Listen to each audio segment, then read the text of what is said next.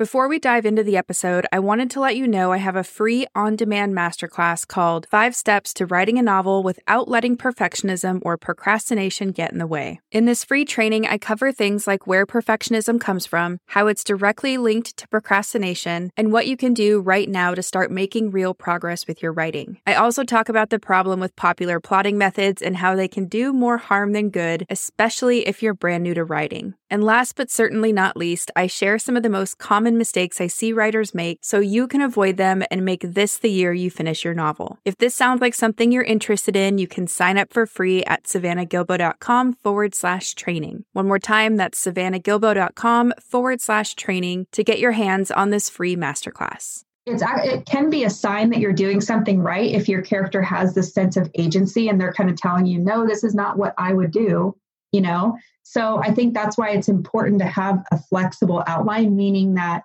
if your character starts to do different things than you had planned, then just zoom out and go back to your outline and adjust the way forward. Oh, I like that. So you're still writing toward an end point, but it can be whatever you want. Welcome to the Fiction Writing Made Easy podcast. My name is Savannah Gilbo, and I'm here to help you write a story that works. I want to prove to you that writing a novel doesn't have to be overwhelming. So each week, I'll bring you a brand new episode with simple, actionable, and step-by-step strategies that you can implement in your writing right away.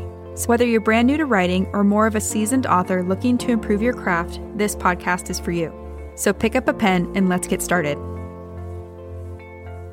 In today's extra special bonus episode, I wanted to share an interview I did earlier this year with Dr. Susan Hickman for the Conquering the Writing Blues Summit. This was such a fun event to be a part of because not only is it always fun to talk about writing, but there were also 20 plus other speakers, including best-selling authors, editors, book coaches, and publishing professionals who each shared their favorite insights, tips, and strategies on the writing, editing, and publishing process. So it was a super fun event, and it was really great to hear what everyone had to say about the different parts of the writing, editing, and publishing process. If you want to check out the recordings from the summit, you can go to www.therightcause.net to listen and learn more. I will link to that in the show notes for you guys if you're interested in accessing all the other recordings from that day. But now, without further ado, here is my interview with Dr. Susan Hickman. Welcome, everyone, to Conquering the Writing Blues. This is your host, Dr. Susan Hickman. Today's interview is a real treat. You'll hear from Savannah Gilbo, a developmental editor and book coach. What I loved about this interview is that Savannah's heart and her expertise shine through. You'll learn about the purpose of developmental edits, how book coaching assists the writer through stuck points, and ways to work your way out of the perfectionism trap or the I don't know where to start doldrums. And did I mention raw encouragement and unbridled enthusiasm? Savannah joins us for her interview via Zoom. Welcome, Savannah, to Conquering the Writing Blues. Thank you so much for joining us today. Hi, Susan. Thank you so much for having me. Well, I'd like to start out, if you don't mind, by just letting you tell us a little bit about yourself and how you got started working with writers. Sure. So my name is Savannah Gilbo, and I'm a developmental editor and book coach, which basically means I help people write, edit, and publish their books. Okay. And I do that through services like a manuscript evaluation or outline critiques, all the way to one-on-one coaching. Okay. And I actually became a developmental editor in the first place because I wanted to write my own fiction. And I thought if I could just get everything figured out and how the process works, then it would be easier for me. And then, I kind of fell in love with it and totally changed careers. I used to work in a corporate job and just fell in love with the whole thing. I wanted to surround myself with books, whether I'm writing them or helping people write theirs or, I do know. Yeah. You're speaking my language, girl. Yeah. And so I became a developmental editor. I got certified through the StoryGrid. And then I realized that there were a whole bunch of people on the other end of the spectrum who needed help at the very start of the project, not just like when they have a final draft. Mm-hmm. So then I went out and became a certified book coach so that I could kind of just meet writers wherever they're at and then help them get to the end and accomplish their goals. So whatever that looks like for them, like finish a draft or, send queries out to agents or whatever that might be. Okay. All right. And then let's go back to something you just said, developmental editing. I think some people may not understand the different types of editing. Sure. So just say a little bit about that. What is your job as a developmental editor? Sure. So as a developmental editor, I look at the big picture of a story, things like what's the genre and does the writer have all those obligatory scenes and conventions of the genre, things that readers are going to expect from a book of that genre. And then, things like structure, character arcs, theme, point of view. So just all these big picture elements that really need to work together to create a cohesive story. And then, on the next level down, we look at things like scene structure and is each scene doing what it needs to do to the best of its ability in the story. So it's really just helping writers kind of polish up all of those elements and figure out how to make their story the best it can be. All right. And is that something that you learned with the Story Grid? Yeah. So Sean Coyne is the creator of the Story Grid. It's like an editing methodology. He taught a handful of us editors how to edit a story that's, either almost done or a full first draft. And it's just kind of like this framework. You look at those big elements, like I mentioned earlier, and just see, okay, what's already working and what needs some help. Right. Okay. So yeah, it helps guide the writer on what to do next, right? Okay. And so is that what you're referring to as a manuscript evaluation? Yes. Okay. All right. And then is that different then from an outline critique? Is it, again, sounds like an outline critique is looking at the big picture of where the story's going. Yeah. So it's interesting because you look at the same elements in a manuscript evaluation as you would an outline critique, but the outline critique is kind of just a way for writers to, avoid spending all the time writing a first draft when they could have fixed some things up front. Okay. So it's kind of the same elements, just different times in the process. Okay.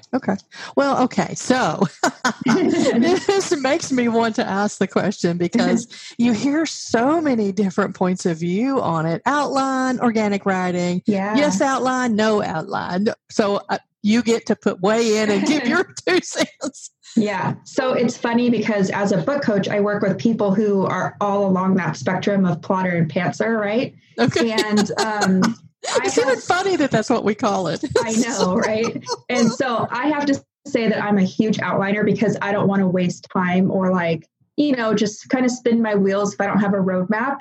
But I also feel like I'm very creative. So I like to have some kind of outline that gives me a roadmap, but doesn't necessarily tell me what the details of each scene is going to be. Because I feel like I can still have that guiding light almost, but then be creative when I get to the scene level. And then, of course, things can change in my outline, right? So that's kind of what I do with the writers I work with. We create a flexible outline that allows them to get creative at the scene level. And then, of course, go back and adjust their outline if their story takes a different direction. Yeah, and it makes sense to me, that you need to have some idea where you're going. But to me, one of the most amazing things about writing that I love is you think you know what you're going to have this character do. Yeah. And then they absolutely refuse to do it. I mean, I don't know how else to put it any other way than that.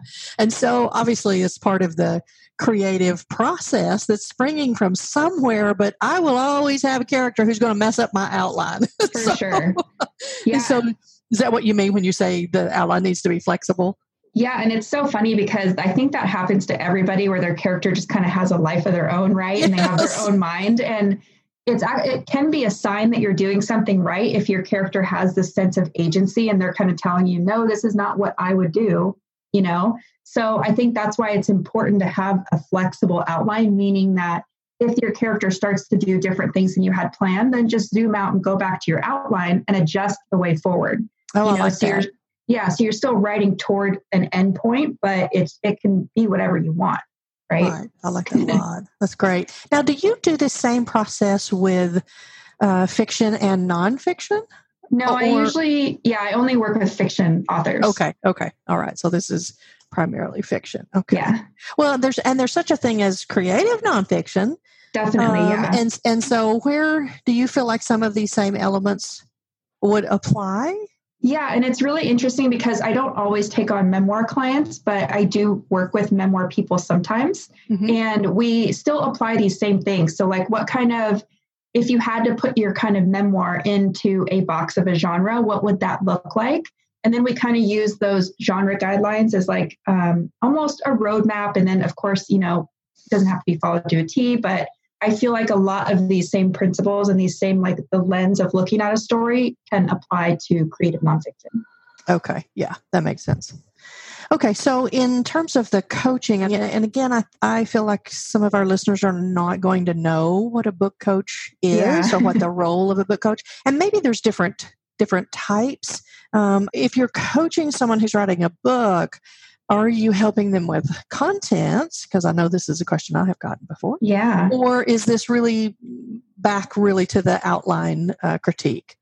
Well, and this depends on the type of writer I'm working with. So there are people who really just need the kind of accountability that a coach can offer them and the like week by week support. And they might not want a lot of input on their story. But then there are other people on the opposite side who are kind of like, I can show up every day for the writing, but I get stuck. So can you help me brainstorm? Here's what I kind of know is going to happen. Here's what I want to happen, but I don't really know the pieces in between. So Everybody's different. And I think that's the really fun part about my job as a coach is I can kind of dive in with them wherever they're at and get a feel for their style and what they need, and then adapt to whatever they need. Okay. And do you feel like how long has book coaching been a thing? Like, I feel like I've only heard about it in the last year or two. Yeah, I'm not actually sure of that answer because I learned about book coaching, a couple years ago, maybe 2 or 3 years ago, and that was through the Author Accelerator program. They certify coaches over there, and even Jenny Nash, the creator, will say herself, like, book coaching is a thing that not a lot of people know about, but she's been doing it for a while. And then there's like people who, they say they're developmental editors, but they kind of do this like hybrid coaching and editing. So, I'm not really sure the correct answer, but I think it's getting a lot more visibility right now. Yeah, I wonder if that has to do with all the upsurgence in indie publishing. Yeah, probably. Because people who are independently publishing are not going to have those developmental edits from a publisher. They're not going to have that kind of feedback. So it probably just opened up a market. For sure. And they won't have those kind of deadlines either that they're working towards, Exactly. So they kind of have to impose them upon themselves and then get help to hold themselves accountable, right? Yeah, it's really interesting. I'm a psychologist and a coach as well. And even myself, I am very ambitious and I love to stay busy. Yeah. But I won't get things done in the same time frame if I'm not accountable to somebody. For sure. I think that's just human nature. Yeah, definitely. And it can just be, for me, it can even be a friend going, okay, I'm going to call you next week. And, so that accountability piece is a big deal. Yeah, it's huge for sure. And I'm the same way. Like I could set a deadline for myself and I might not always hit it because it's like you said, you have no one like really checking on you. So why should you finish it? Right. Yeah. We can always think of something else we'd rather do. For sure. Now, what do you think people are most fearful of? Why don't more people get a coach? Why is that a scary idea for some people? I feel like a lot of people are kind of worried that they're going to be judged or their work is going to be judged. And I think that's like a totally valid fear, right? Because none of us want to be judged. And then we're working with this, like our little book baby, right? Mm-hmm. And it's kind of only been in our head and it feels scary to put it out in the world. So I think that's probably one part of it. And then the other part is like, they don't want to know that they're doing something that is going to crush this dream of being a writer, I guess. So they're always worried that it's going to kind of go the negative route instead of like, oh, I can get help and I can develop these skills, and have like a more positive outlook on it.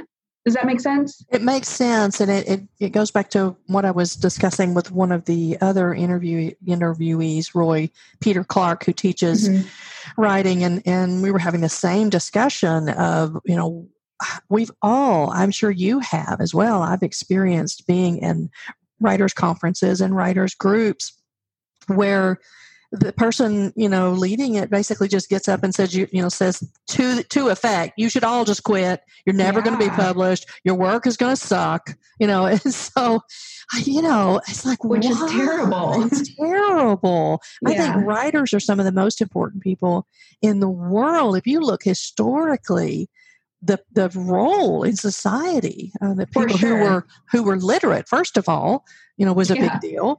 And then to be able to write your ideas down meant you had a lot of influence. And so I think writers play an incredibly valuable role. So part of my joy in doing this summit is really to help build writers up and give everybody the opportunity to have a voice. So I think that fear of rejection of their work, like you say, it's not really, for me, it's not really about whether you like this scene that I have written. You know what I'm saying? So it's like, okay, I can fix the scene. So it's not really even criticism of a way I'm doing a particular thing. I think it goes back to what you said, which was you don't have what it takes to be a writer. Yeah, because it almost feels like you're being rejected in your dreams, right? Yes. And I work with a lot of writers who've said that they've been a part of critique groups or even like online Facebook groups where they've just been like so shut down and critiqued in such a negative way that they've lost all hope.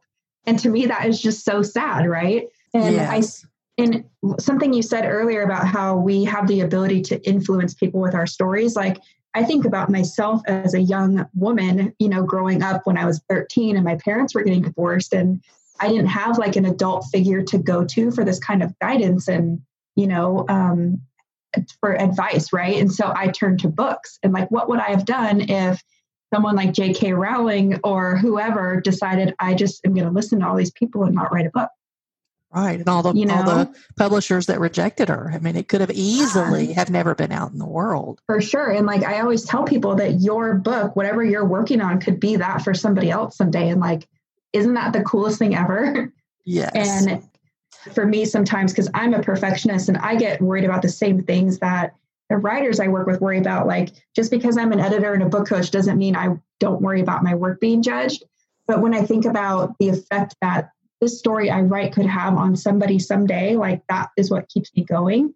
So that's what I always try to do with the writers I work with is like, what do you imagine that the effect that your story is going to have on somebody? And like, how can you use that as fuel to get to the end, Mm-hmm. Because sometimes taking yourself out of the picture and like working as like your story is going to be a gift to somebody, sometimes that can really help us get out of our head, I totally agree. The way I have referred to it in the past is books for me, it was the same thing as for you. As a child, I lived in an extremely harsh, non-loving environment. And so there was no validation from there. And I love to read. I would literally bring, 20 books a week home to read. And those books opened a window. Yeah. Right. Not just to another place, but that there could be people who behaved very differently, than my family. We literally are opening a window. So let's say your book is about domestic violence and how you handled it and how you got out of it. You're out of it. You're opening a window. And I think it's so crucial.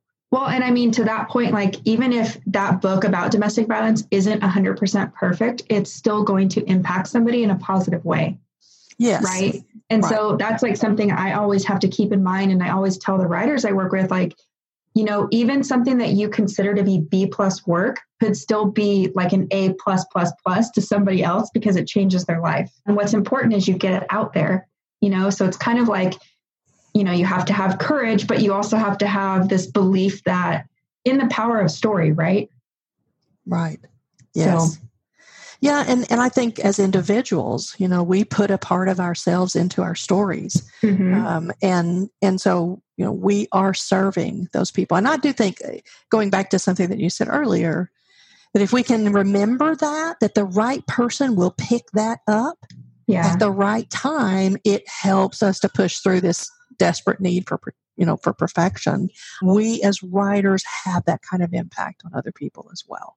Yeah. And it's so cool. Like, for me, that's just one of the things that keeps me going, and I think all of us would say that if our book could have the kind of impact on somebody that some certain books in our lives have had like that impact on us, that's kind of the dream, right? Yes. So, and so we keep after it. We absolutely keep after it. So what do you see in your experience, because you've, working with a lot of writers now, what do you see them really struggle with? Well, you're right. It is along these same lines, because I think one of them for sure is that perfectionism.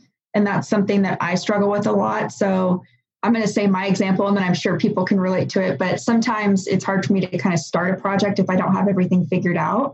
Mm-hmm. So if I have an idea for a character or like a beginning of a story, but not the end, and, just these little pieces, instead of like sitting down and kind of working through it, I might let the story, what I call marinate, which is kind of an excuse, right? But I'm like, oh, it's marinating in my mind. I'll get to it someday, and then I don't end up doing anything. So I see a lot of writers who do that. And I think that all roots back in that perfectionism, right?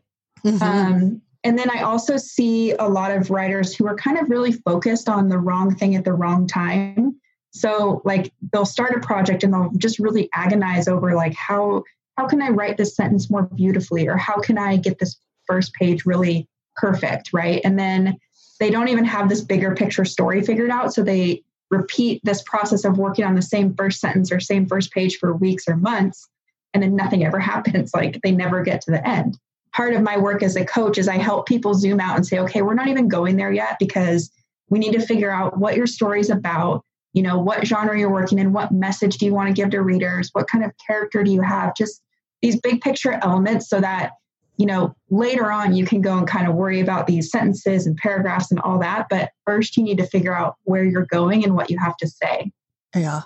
It's like the message underlies all the action, and you see this a lot in psychology. People will say they have a particular goal, but then they do the complete opposite of that, which tells you that's not really the goal, right? Yeah. Well, and it's so hard too, because like people sit down and they're like, I'm going to write a book, but there's no like instruction manual necessarily for writing a book. There's like different methods, like, Save the Cat or the hero's journey or all this stuff, but it doesn't tell you like what to do really first, second, and third. So you kind of just sit there and you get overwhelmed and confused, and then a lot of people give up, and that's just, to me, it's terrible, Right. So, and so when they're overwhelmed and confused, do you help them just like pulling back and picking one particular thing? Like, how do you know what you should do first and then second? Is it character? Is it plot? Yeah. So I do think it's kind of a combination of those big picture elements that you just mentioned, and, things like genre and picking a point of view, for example, or, all those different things. And I always have the writers I work with kind of answer these questions like, what's your genre? What do you think this message is? Talk to me about your main character. And I kind of see what they have. And then if, say, for example, they don't have a theme really developed or a message, then we'll spend a little time kind of just talking about it. And usually the writer will come up with it themselves if they're asked a few questions, so it's like all this stuff lives inside of them. But if they don't know how to channel it into a story, like in these specific steps of like big picture down to small picture, then of course they're going to be overwhelmed and confused, right?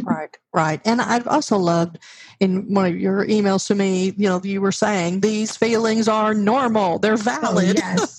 Because writing a book is hard. Totally. And it's like, I always tell people, you watch the Olympics or you watch like a ballet, right? And you're just amazed at these people who are so talented. And like, you would never show up to a stage and say, I'm going to perform a master ballet dance, right? Right. So it's kind of like we have to think about it the same way for our books. Like we can admire what a good book is and what books make us feel, but to sit down and say, we're going to do it and expect to do it as well as these other people the first time, like we that's kind of an unrealistic expectation, right? Right. So sure is. It's almost like we have to adjust our mindset, which is a part of, I know what you're talking about on this whole summit is we can't expect these things from ourselves that we wouldn't expect in other areas of our life. We wouldn't expect to be a professional athlete on day one. Right. Yeah. Yeah. So it goes back to this message that I think this whole profession of writing tends to exacerbate, which is you either have it or you don't. Yeah. You could be a writer or you can't. Yeah. And I don't believe that for a second. I think anybody could do it. You just have to have a realistic expectation of what it's going to take.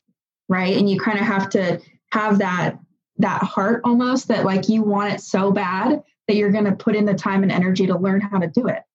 Yeah. So are you saying, that you believe anyone who truly wants to and is willing to listen and learn can learn the elements of writing a good story?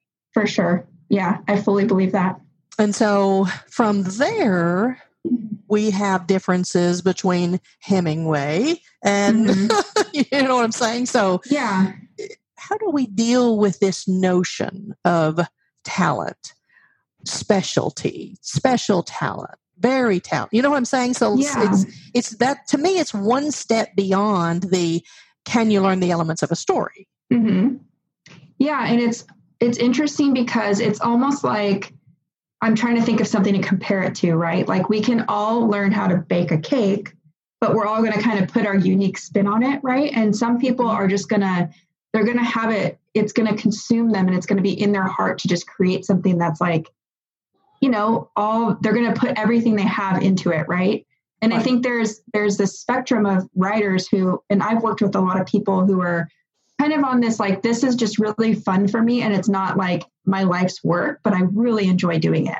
Right. So they're probably never going to strive to be Hemingway, and they're okay when they don't produce something that Hemingway would, and then there's other people who are like, this is the one thing that kind of runs my life and I just love it more than anything else, and so they dedicate themselves to honing their voice or learning these kind of more advanced elements of the craft. And I kind of think that's where the difference is, right? Okay. And then there's a whole ton of people in the middle of that spectrum. Right. And I guess the message that, that I would want to send is, yes, some people come to it with a way with words that is just inexplicable. I mean, there's just their language is like poetry. And so, it is true that you will run across writers like that just touch you in a different way. So there is something to be said for the service of writing and learning the elements well. And it doesn't mean if you're not a Hemingway that you do not have something valuable to offer. And I guess that's for sure.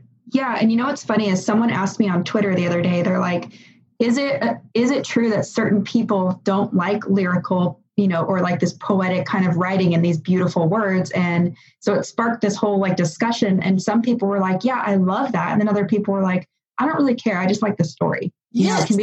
And so there is like a version of either this like gourmet cake or a homemade cake out there for everybody. Yes. Right. And like, not everyone's going to love what Hemingway does just because, or like even something like Pride and Prejudice, that's a classic. Not everybody's going to love that.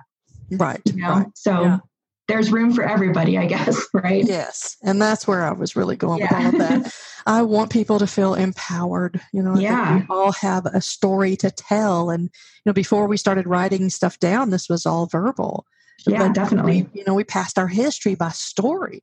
Yeah, definitely. So you also talked about perfectionism. So for those who get bogged down, if I don't know what the whole story is about, and if I don't know where I'm going, if I don't know where the character arc, they just walk away from it. So you had a particular solution that I thought was really good. Yeah. So I always think about these like 5 big elements, I would say. So I think, do I know my genre? So for example, you might say, yes, I know I'm writing a romance. And if you know you're writing a romance, there's certain things that you can gather that readers are going to expect from a romance. So you can kind of start shaping a plan based off just that one question, right? Right. And maybe you can ask yourself, do I know who my character is, my protagonist? And have I imagined kind of some kind of arc they're going to go through in the story? And the answer might be yes or no, but at least, you're kind of giving yourself a jumping off point. And then let's see, number 3 is kind of what have I imagined is going to happen in my story? So like, what kind of plot have I imagined? And you might have answers or you might not. Question number 4 is what kind of message do I want to leave readers with? So, you might have something to say about friendship or grief and loss or domestic violence, like you were saying earlier. But just kind of gathering all these pieces of what I know and don't know is a huge step in the right direction, right? Right. And then I think number 5 is probably like some version of what kind of point of view or how am I going to tell this story? So am I going to have one character and I need kind of one character arc, or am I going to have 3 point of view characters and I might need 3 character arcs? So just kind of thinking, what do I have to work with and what do I not have? And it's, if we talk about baking cakes again, which I don't know why I got off on this cake. If you said, I want to make a cake today, and you look in your cabinet and you're like, what do I already have and what do I need? Yeah. Yeah. I like that. I like to start big picture, because imagine if you haven't really thought about any of that and you start writing, you might make it 2 pages and you're like, what am I doing? Mm-hmm. So that's kind of how I like to get going or get unstuck. Okay.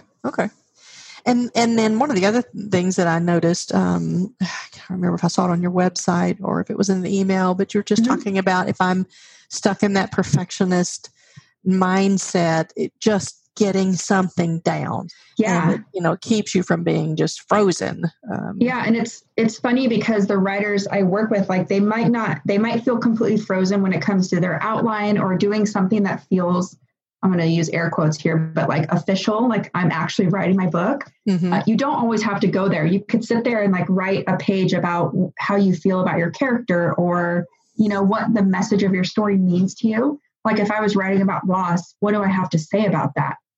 So you can just kind of start getting these things out of your head, and usually it's going to kind of spur you into motion, Right. And then I think another suggestion you had was writing a scene as opposed to even thinking about a chapter.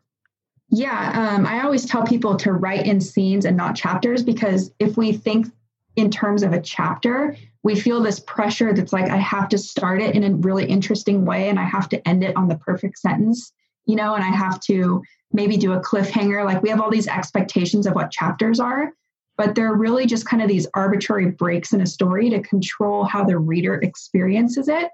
So, and then on the other hand, we have scenes, which are kind of these mini units of story that have like their own arc of change. So if we can kind of sit there and start thinking about what each scene needs to be and how to write a complete scene, we're not yet thinking of how do we break this apart to, control how the reader thinks and feels at this moment. We're just thinking about our story, It's kind of like step 1, and then we can worry about chapters later. And I feel like that just takes a lot of pressure off people when they're just stressing over like, I want to have this many chapters and I want quotes at the beginning of the chapter. And, they're just thinking about all this stuff and you're like, you don't need to go there yet. Right. Just take a break, go back to step 1. Yeah. And I find, I was wondering if you had this experience as well, that just writing a scene, even one I know I'm not going to have in the story. It might be a scene between 2 primary characters that fills in the backstory for me. Even though it never goes in the book, it also really helps me deepen my understanding of these characters. So I think scenes can play a lot. And I've even used scene writing in therapy with clients. Just write this, like, for example, if their father is dead and there was so many things they wanted to say to their father, write a scene for me with the dialogue. What would you say? And it's very powerful. And I think I can totally imagine that being useful in therapy. And it's almost like sometimes I laugh that I'm like a character therapist in my job, because sometimes I'll do the same thing with like, write a scene about how this character feels about XYZ that happened, But I also think like writing in scenes is such a great way to practice this kind of like narrative arc. Because if you say each scene needs to have this arc, each act needs to have an arc too, and so does your overall story. So if you can kind of master that arc on a scene level, you're going to be better equipped to write a better story. Does that make sense? Oh, yeah. No, that makes perfect sense. And it makes perfect sense why you would do it. Yeah. Okay, so here's a fun question for you. Okay. What type of client has been the most difficult for you to deal with? Most difficult. So I think the type of writer that's difficult is someone that thinks they probably should get help, but they don't really want it. So they maybe don't have like this kind of growth mindset, whether that, results in them kind of just wanting validation that their idea is good, but no constructive criticism, or they kind of just want to argue with you about it. And you're like, well, why did you ask me for help? Okay. So yeah, That's it. Just someone who doesn't really want to get better, right? Okay. So interesting. So they're really just looking for validation. Yeah, or just like they feel like they're ticking the box of working with an editor, but they don't value why that would be important, Yeah. Oh, that makes sense. I think that you wanted to mention something for the listeners, a gift or an offer you would like to give. Yes. So I have a little workbook that, since we talked about perfection earlier and how I really suggest that the writers listening to this kind of focus on these big picture elements first and not really zoom into the micro details. Mm-hmm. I put together a workbook that will help you. There's a couple questions that'll help you really dial in that big picture of your story so that you can feel kind of confident either moving your next step of outlining, or if you're more of a pantser, then kind of writing that first draft. Okay. So if you guys want to download that, you can go to savannahgilbo.com/myths, MYTHS myths. Well, this has been so much fun and fantastic. Yes. Thank you so much, Savannah, for joining us on Conquering the Writing Blues. And I appreciate all of your heart for teaching and helping writers. So thank you. Yeah, thank you. And thank you so much for having me.